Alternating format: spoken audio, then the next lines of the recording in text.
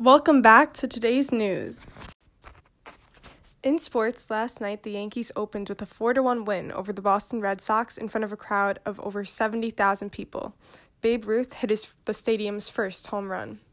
In fashion, more comfortable clothing is being sold at higher rates than old traditional style dresses. Also, the famous designer Coco Chanel is coming out with a new line of beautiful flapper-style dresses. In entertainment, go to your local theater to watch The Temptress, starring Hollywood star Greta Garbo.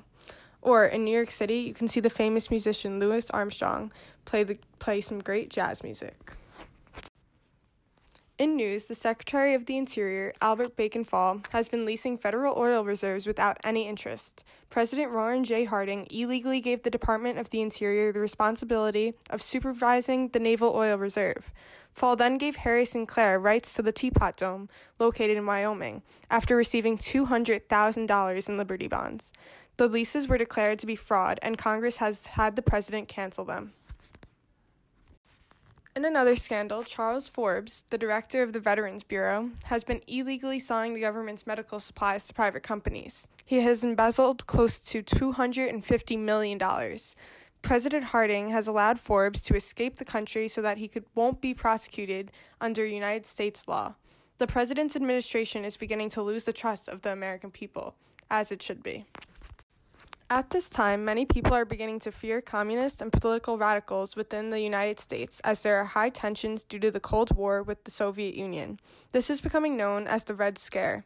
The government has enacted a series of raids known as the Palmer Raids to control the Reds, or the communist and socialist supporters.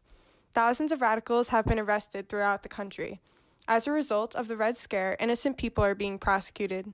2 Italian anarchists, Sacco and Vanzetti, have been sentenced to death after being found guilty of murder, with very little evidence that they committed the crime. Many Americans believe these men are innocent and have been protesting for their release.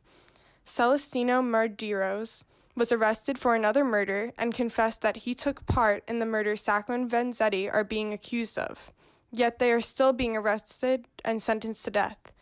Bombs have been set off in New York City and Philadelphia as a way to protest to free these men days before their ultimate execution. The American people are fighting not only for Sacco and Vanzetti, but for fair trials and better treatment by the government.